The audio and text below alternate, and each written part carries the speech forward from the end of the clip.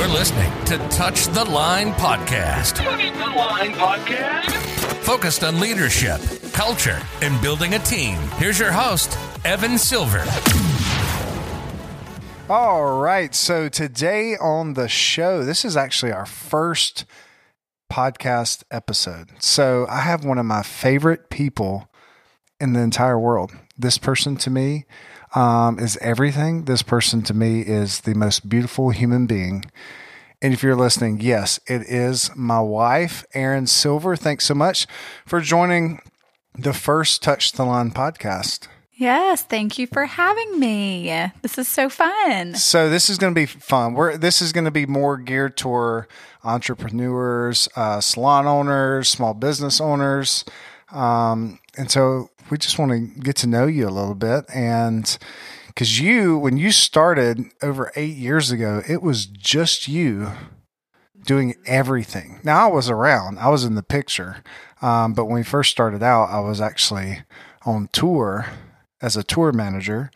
And so I would love for you to tell everyone your story of like, what was it like? Is this something that you wanted to do when you were young? Or is this something like at the last minute, you're like, I'm going to do cosmetology and ran with it. What did it look like? So, kind of how it started was I grew up and I played with Barbie dolls and all different kinds of American Girl dolls, and I always ended up cutting their hair. My mom would never buy me the legit American Girl dolls. They were always like the knockoff brands because she knew that I would cut their hair off. So that's kind of how that started, and I always enjoyed doing makeup and hair. Kind of a fun fact is I actually did not grow up going to a hair salon. I grew up getting my hair cut by a family friend in her kitchen. So it wasn't like I had the salon experience per se. Hang on, let me pause you right there. I don't think I ever knew that. Yeah. So when was the first time you went to a salon? I was in high school probably. And I remember wanting to get my hair done in a salon, and my mom said, well, I've been paying $10 for you to get your hair cut with our family friend, so I'll pitch in the $10, and if you want to go get your hair done in a regular salon, you can pay the difference. Do you remember what that how much was it? I think the haircut, I was seeing a guy named Brian at Wilson's in Greenville, and it was $35 to get my hair cut, and that was very expensive in the, I guess, early 2000s. Mid-70s? No, the early 2000s. Awesome. That I had no clue. Yep. Well. So I ended up going to hair school while I was in high school. We had a vocational school. Basically, you get the same education as you do in a private school like Paul Mitchell or Kenneth Schuler or whatever. And so I graduated. I was doing hair at 17. I worked at a salon for the first 7 years of my career. I started out working under the owner while attending Anderson University, got my business degree during that time frame, and then opened our salon in 2012. And you're correct. There was just one person there. I remember being in a 1,300 square foot space, and it was wide open. We were not an 8-chair salon when we opened, just 4 chairs, but I had no coworkers. So my guests would come in and I'm like, hey guys. And it was just me in the middle of a salon, an empty salon. And so we just began to grow our team slowly. And I was trying to do all of that while working behind the chair as well. So awesome. So let's go back. You said you went to a vocational school, which is like Career Technology Center. How much is that compared to going to a cosmetology school out of high school? So the vocational school, it was kind of like, you could go there for mechanics or to get your CNA license. And it was all, sophomore, junior, and seniors in high school. And I think all in, maybe $2,000 compared to going to Paul Mitchell, which is what, $20,000? Yeah, roundabout. Yeah. So, a significant savings. And all right. So being on 8 years ago, being on this side, what are some things, first off, you don't know any of these questions. I'm letting you know. I want I don't. our listeners to know. What are some things that you didn't see coming? Like you didn't know until now being on this side? Well, I definitely did not see COVID-19 coming for sure. Yeah. If you did, that would be a conspiracy. But I mean, I guess I had this unrealistic expectation that, you know, you open a business and the people will come. And I did not realize the amount of work and the effort and the time that opening a business would come with. And that was just kind of the initial phase. And then I did not realize, you know, that the larger that your company got, the more regulations they required and the more this and the more that. And, you know, I mean, it's just a lot more that went into it than maybe I realized. So A lot of paperwork. yeah, a lot of paperwork. What's one thing that looking back, or maybe one of your responsibilities you have now that it's the least enjoyable? The least enjoyable. Oh man. Because you love some paperwork and book work. You love that. You thrive off that. I do.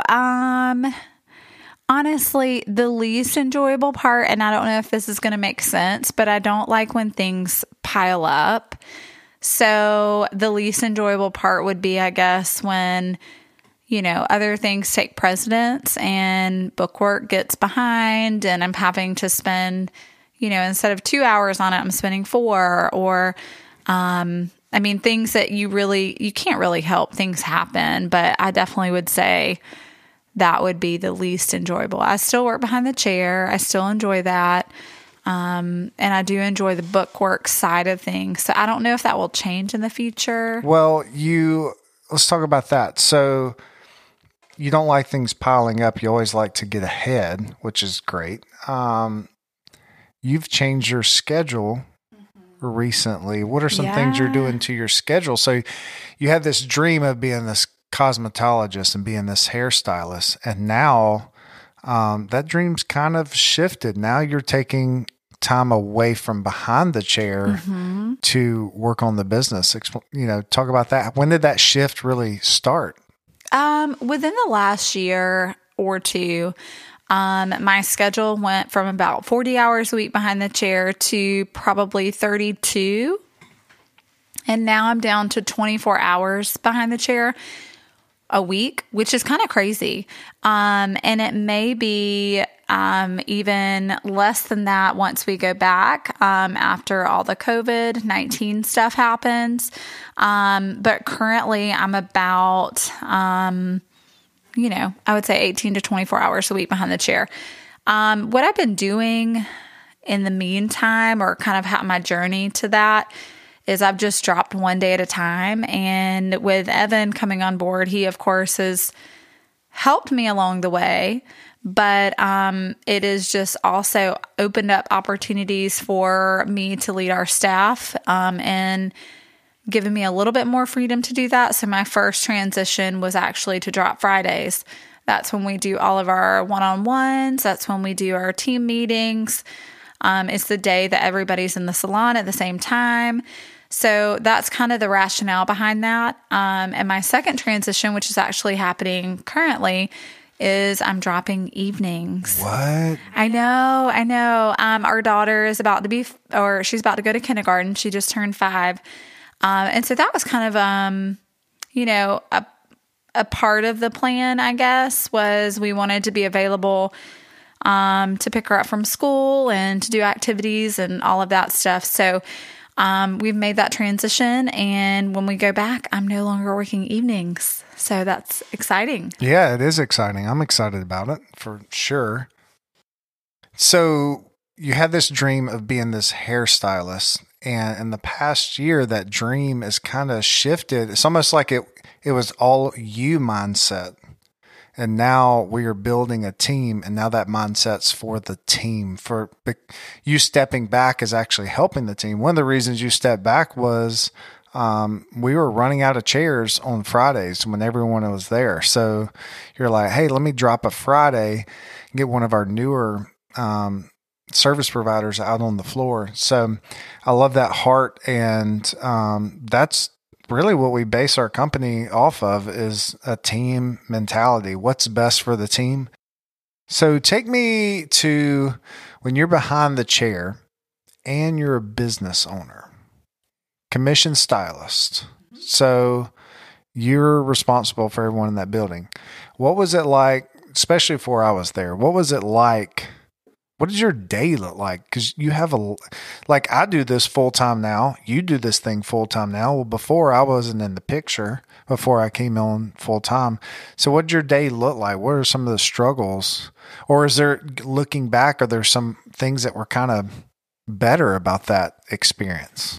I mean, it definitely, I think probably the biggest struggle that I still kind of deal with now, coming, even though I have you there to help, is kind of finding like my value in the day. Prior to you coming on board, I was responsible for everything. So from opening up the salon to closing the salon to team meetings and to, one-on-ones, everything. And so I had to do it. And so with Evan, with you coming on board, it was, you took on a lot of those tasks, and it kind of freed up some time on my plate, essentially. So be honest. I was coming on. What was your first thoughts? Were you just like, oh, he's about to get a rude awakening, or? Well, no, I was excited. I knew that you could bring value to our company. I knew that it was going to be a good thing for our family. I remember I don't know if you remember this, but we talked to a salon in Chicago that they're thinking about the same thing, about bringing the husband on. And I'm like, hey, get ready, because he's going to be doing things in your company that you have owned solely for the last however many years.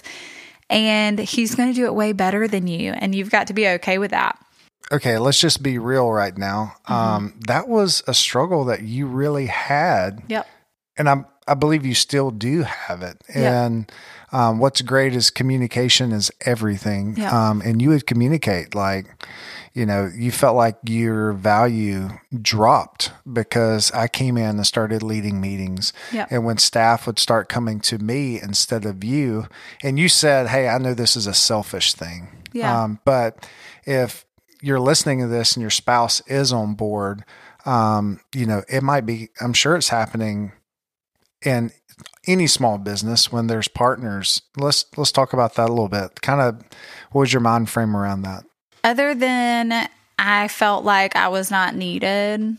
I mean, like, again, that was kind of a lie that I was, that was rolling around in my head at the time. I mean, it still kind of comes up a little bit every once in a while. But I mean, work for me it's kind of second nature. Like, my dad worked all the time and he really excelled at his job, and the same thing for the company. Like, I built the salon, and, we have a lot of great teammates and a lot of great people on our team, but I felt a lot of pride in that. And so when I have my husband come alongside me and, lead meetings way better than I ever could, there is kind of one side of me that is like, wow, that's awesome. We have great meetings. They're very valuable. They're organized well. He takes care of everything, prep work. And then, the little side of me is also on the other side. And I'm over here like, man, I'm not needed anymore for these meetings. And so, I mean, it's kind of a catch-22. It's good. And then, if you let yourself get in that, not in a good headspace, it could kind of, tackle you a little bit. Yeah, it can. And, I'm not great at leading meetings. I think the main difference is I actually had the margin to prep. You didn't have the margin. I've been at home where before I worked at a church, and you would come home and say, I've got a meeting in the morning. Will you help me prep? And I'm like, I've already like zoned out. So I think it's just preparation. And, you know, when we talk to couples and they're thinking about bringing their spouse on, we have to tell the other spouse, hey, you need to be ready for everybody to love, for them to praise the other person, because they're going to come on and things are going to change. It's not because they're more awesome than you. It's that when I came on, I had more margin to tackle the things. Yeah, I remember one thing you had said, and I think about this all the time, but you use the analogy of we only have so big of a table, and when you start, what did you say? You started putting marbles on it, and like, you know, 8 years in, or I guess 6 years in at the time, the marbles were just spilling off the table. And basically by you coming on board, you just put your table right beside mine, and now we have more space for the marbles to be on, which that just, I think, like I said, I think about that all the time, and I try and remember that. And I know our staff, you know, they, it's not that they love me any less or love you anymore, but you know, it just is change, you know. Yeah. And so one thing that I took on when I came on was the hiring, recruiting. So I would go to the local schools and create these relationships, and we had the plan to hire, and we doubled our staff in, you know, a year and a half. Yeah. Whenever I was in charge of hiring, I was working behind the chair full time, and my amount of margin was essentially, if someone wants to work there, they're going to seek our salon out, and I would return phone calls on Mondays. And so it might be a week before you heard back from your application being submitted. But that was the amount of margin I had. I didn't have any more.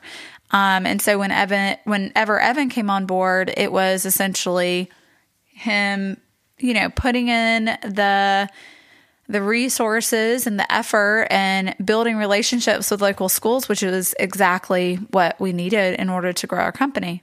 So one thing I realized when we first started working is how much we really don't communicate on a personal level at work. I mean, this right here is the most we've communicated and the rawest we've been in like a couple of years. That is true. And so when I first came in, I didn't know anything. I came in, this was my plan, was to be behind the desk in the office doing a 30,000 foot view, getting the vision, getting our core values, all that jazz, like just getting that in sync. And we, at the time, our front desk person was going into a different part of the industry.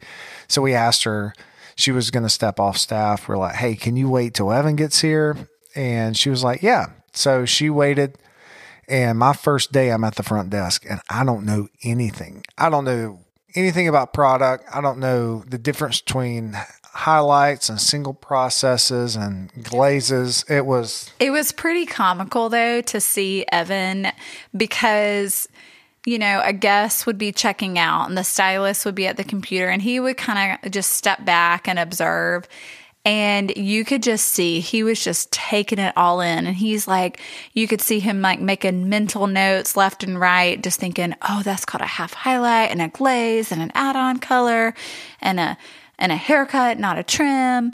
He was just learning all the things, even how they were speaking about products. You could see he's just making mental note after mental note.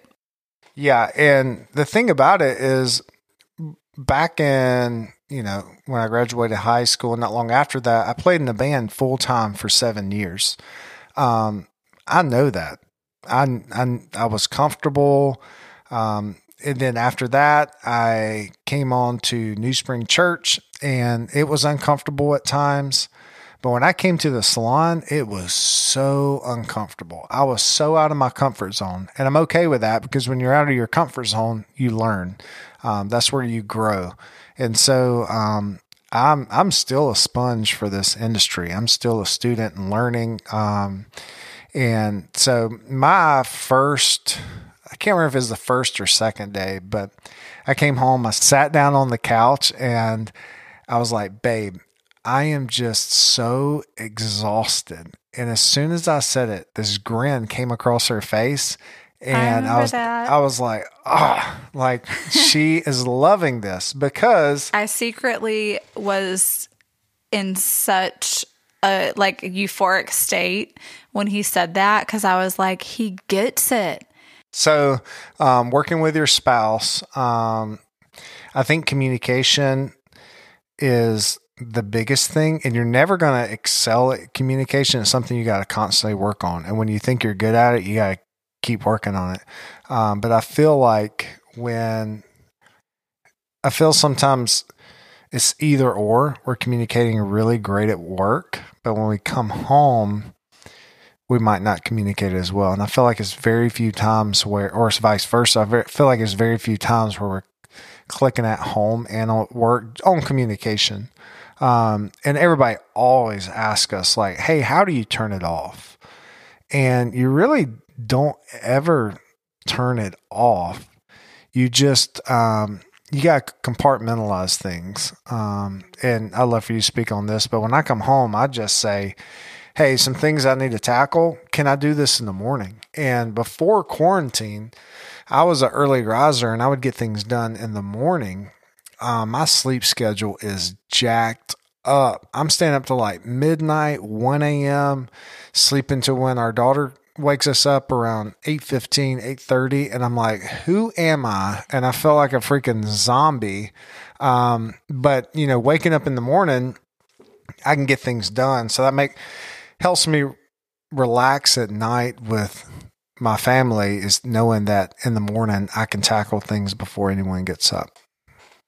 But I would love to hear your thoughts on that. Like, what's it like? Can you turn it off, or do you kind of compartmentalize? Or so my personality, the best way that I've figured it out, I'm very much, which let me back up. We do the DISC test at our salon, and I am a DC, which means I like to do it now. And then all my decisions are based around like spreadsheets and facts and all of that.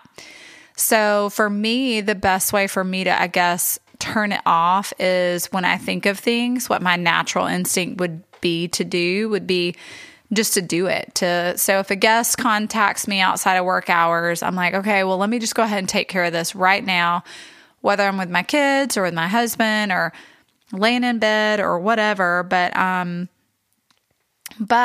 know that I guess I've got to kind of put that boundary in place. And so, the best way for me to kind of quote unquote turn it off is if I have something that I think of in my head, then I just put it down on my to-do list, which is my reminders app on my phone. And so then that is what I guess kind of helps me relax, because I know I've got it written down. And then when I get back in work mode, I can just look back at my list and, get to it. That's awesome. Yeah, I think, like I said, it's nothing that you just turn off. And sorry, I'm looking at the DISC test. So the DISC test, there's tons of personality tests, but personality test that we use is DISC test. It's broke up into 4 groups. The first one is dominance, the D. I is influence, S is steadiness, and C is compliance. And what's great about it is, like, Erin's a D. So she'll be fast paced. She's outspoken, but she can be questioning and skeptical. And I'm all I, embarrassingly I, influence. I'm fast paced and outspoken, and accepting and warm. So I's are usually the life of the party. But we can tend to, hey, let's do this. Oh, no, let's do this. So we can jump around and not stay focused. S is your like steadiness. So they're cautious and reflective. accepting and warm. So one of our front desk team, they are an S. So they like steadiness. And so with me being the I, we're actually probably opposite because I love change. So I know when I'm leading her, I know I just don't throw something on her. I know that, let me, how about if we did this, and let her plan and think about it. And that's kind of interesting because before Evan came on board, they say whenever you own a business, you typically hire people that are like you. And so we had hired a team full of people that were cautious, but driven but didn't really love change and that sort of thing, because that's my natural state. But because I own the business and I know, that change is a necessity of our company, like I'm okay with it. And so it was just kind of funny because we just had a team full of people that were, I wouldn't say resistant to change, but their natural instinct was not change. Right. And I remember when I first came on, like I came in like guns blazing, like, hey, let's move this. Why is that picture off center? Let's do this. And two things happened here when I did that. The first thing is you told me, you're like, Evan, I feel like when you come in and are changing all these things, it makes me feel like I've been doing things wrong this whole time. Mm-hmm. So that was very eye-opening for me. And then the second thing, you're like, hey, Evan, not everyone here is like you. Like you have to give people time. And I knew that. I just needed to hear that to remind myself. And so going back to the DISC test, the C is the compliance. And so they're cautious and reflective, questioning and skeptical. They are your spreadsheet people. So they've always said, if you buy a car, the D personality is going to walk in and say, hey, I want that car. I want it now. I'm not going to take $1 less, or I'm walking. The I personality, which is me, I will go to the car lot, come home, and Aaron will say, hey, did you get the car? And I would say, oh, crap. No, but Jerry down at the car lot, did you know that he goes to the same vacation spot we do? I know everything. So I just forget about the car. The S, they're thinking, do I really need a new car? My car's got 300,000 miles. I can probably get 50 more. I'm just going to keep this car and not worry about it. And then the C's are walking in with spreadsheets and they're going, I know exactly how much that car is, and I'm not taking a penny less. And here's a spreadsheet to prove it. Here's Kelly Blue Book and all that. So DISC test, again, not sponsored or affiliated. We do a free test online, but it helps us, especially with our associate program. I think it helps us lead our people better, Oh, absolutely. If I know somebody's a D personality, they're just wanting the bullet point, they're wanting the facts, and let them run with it. If they're an I personality, they're still bullet point, but they can be detailed, but they're more bullet point, and I'm going to have to follow up with them to make sure that, hey, like, you got everything you need, are we still on track? So it's really good to know. Thanks for listening to Touch the Line Podcast. Don't forget to subscribe to this channel wherever you're listening.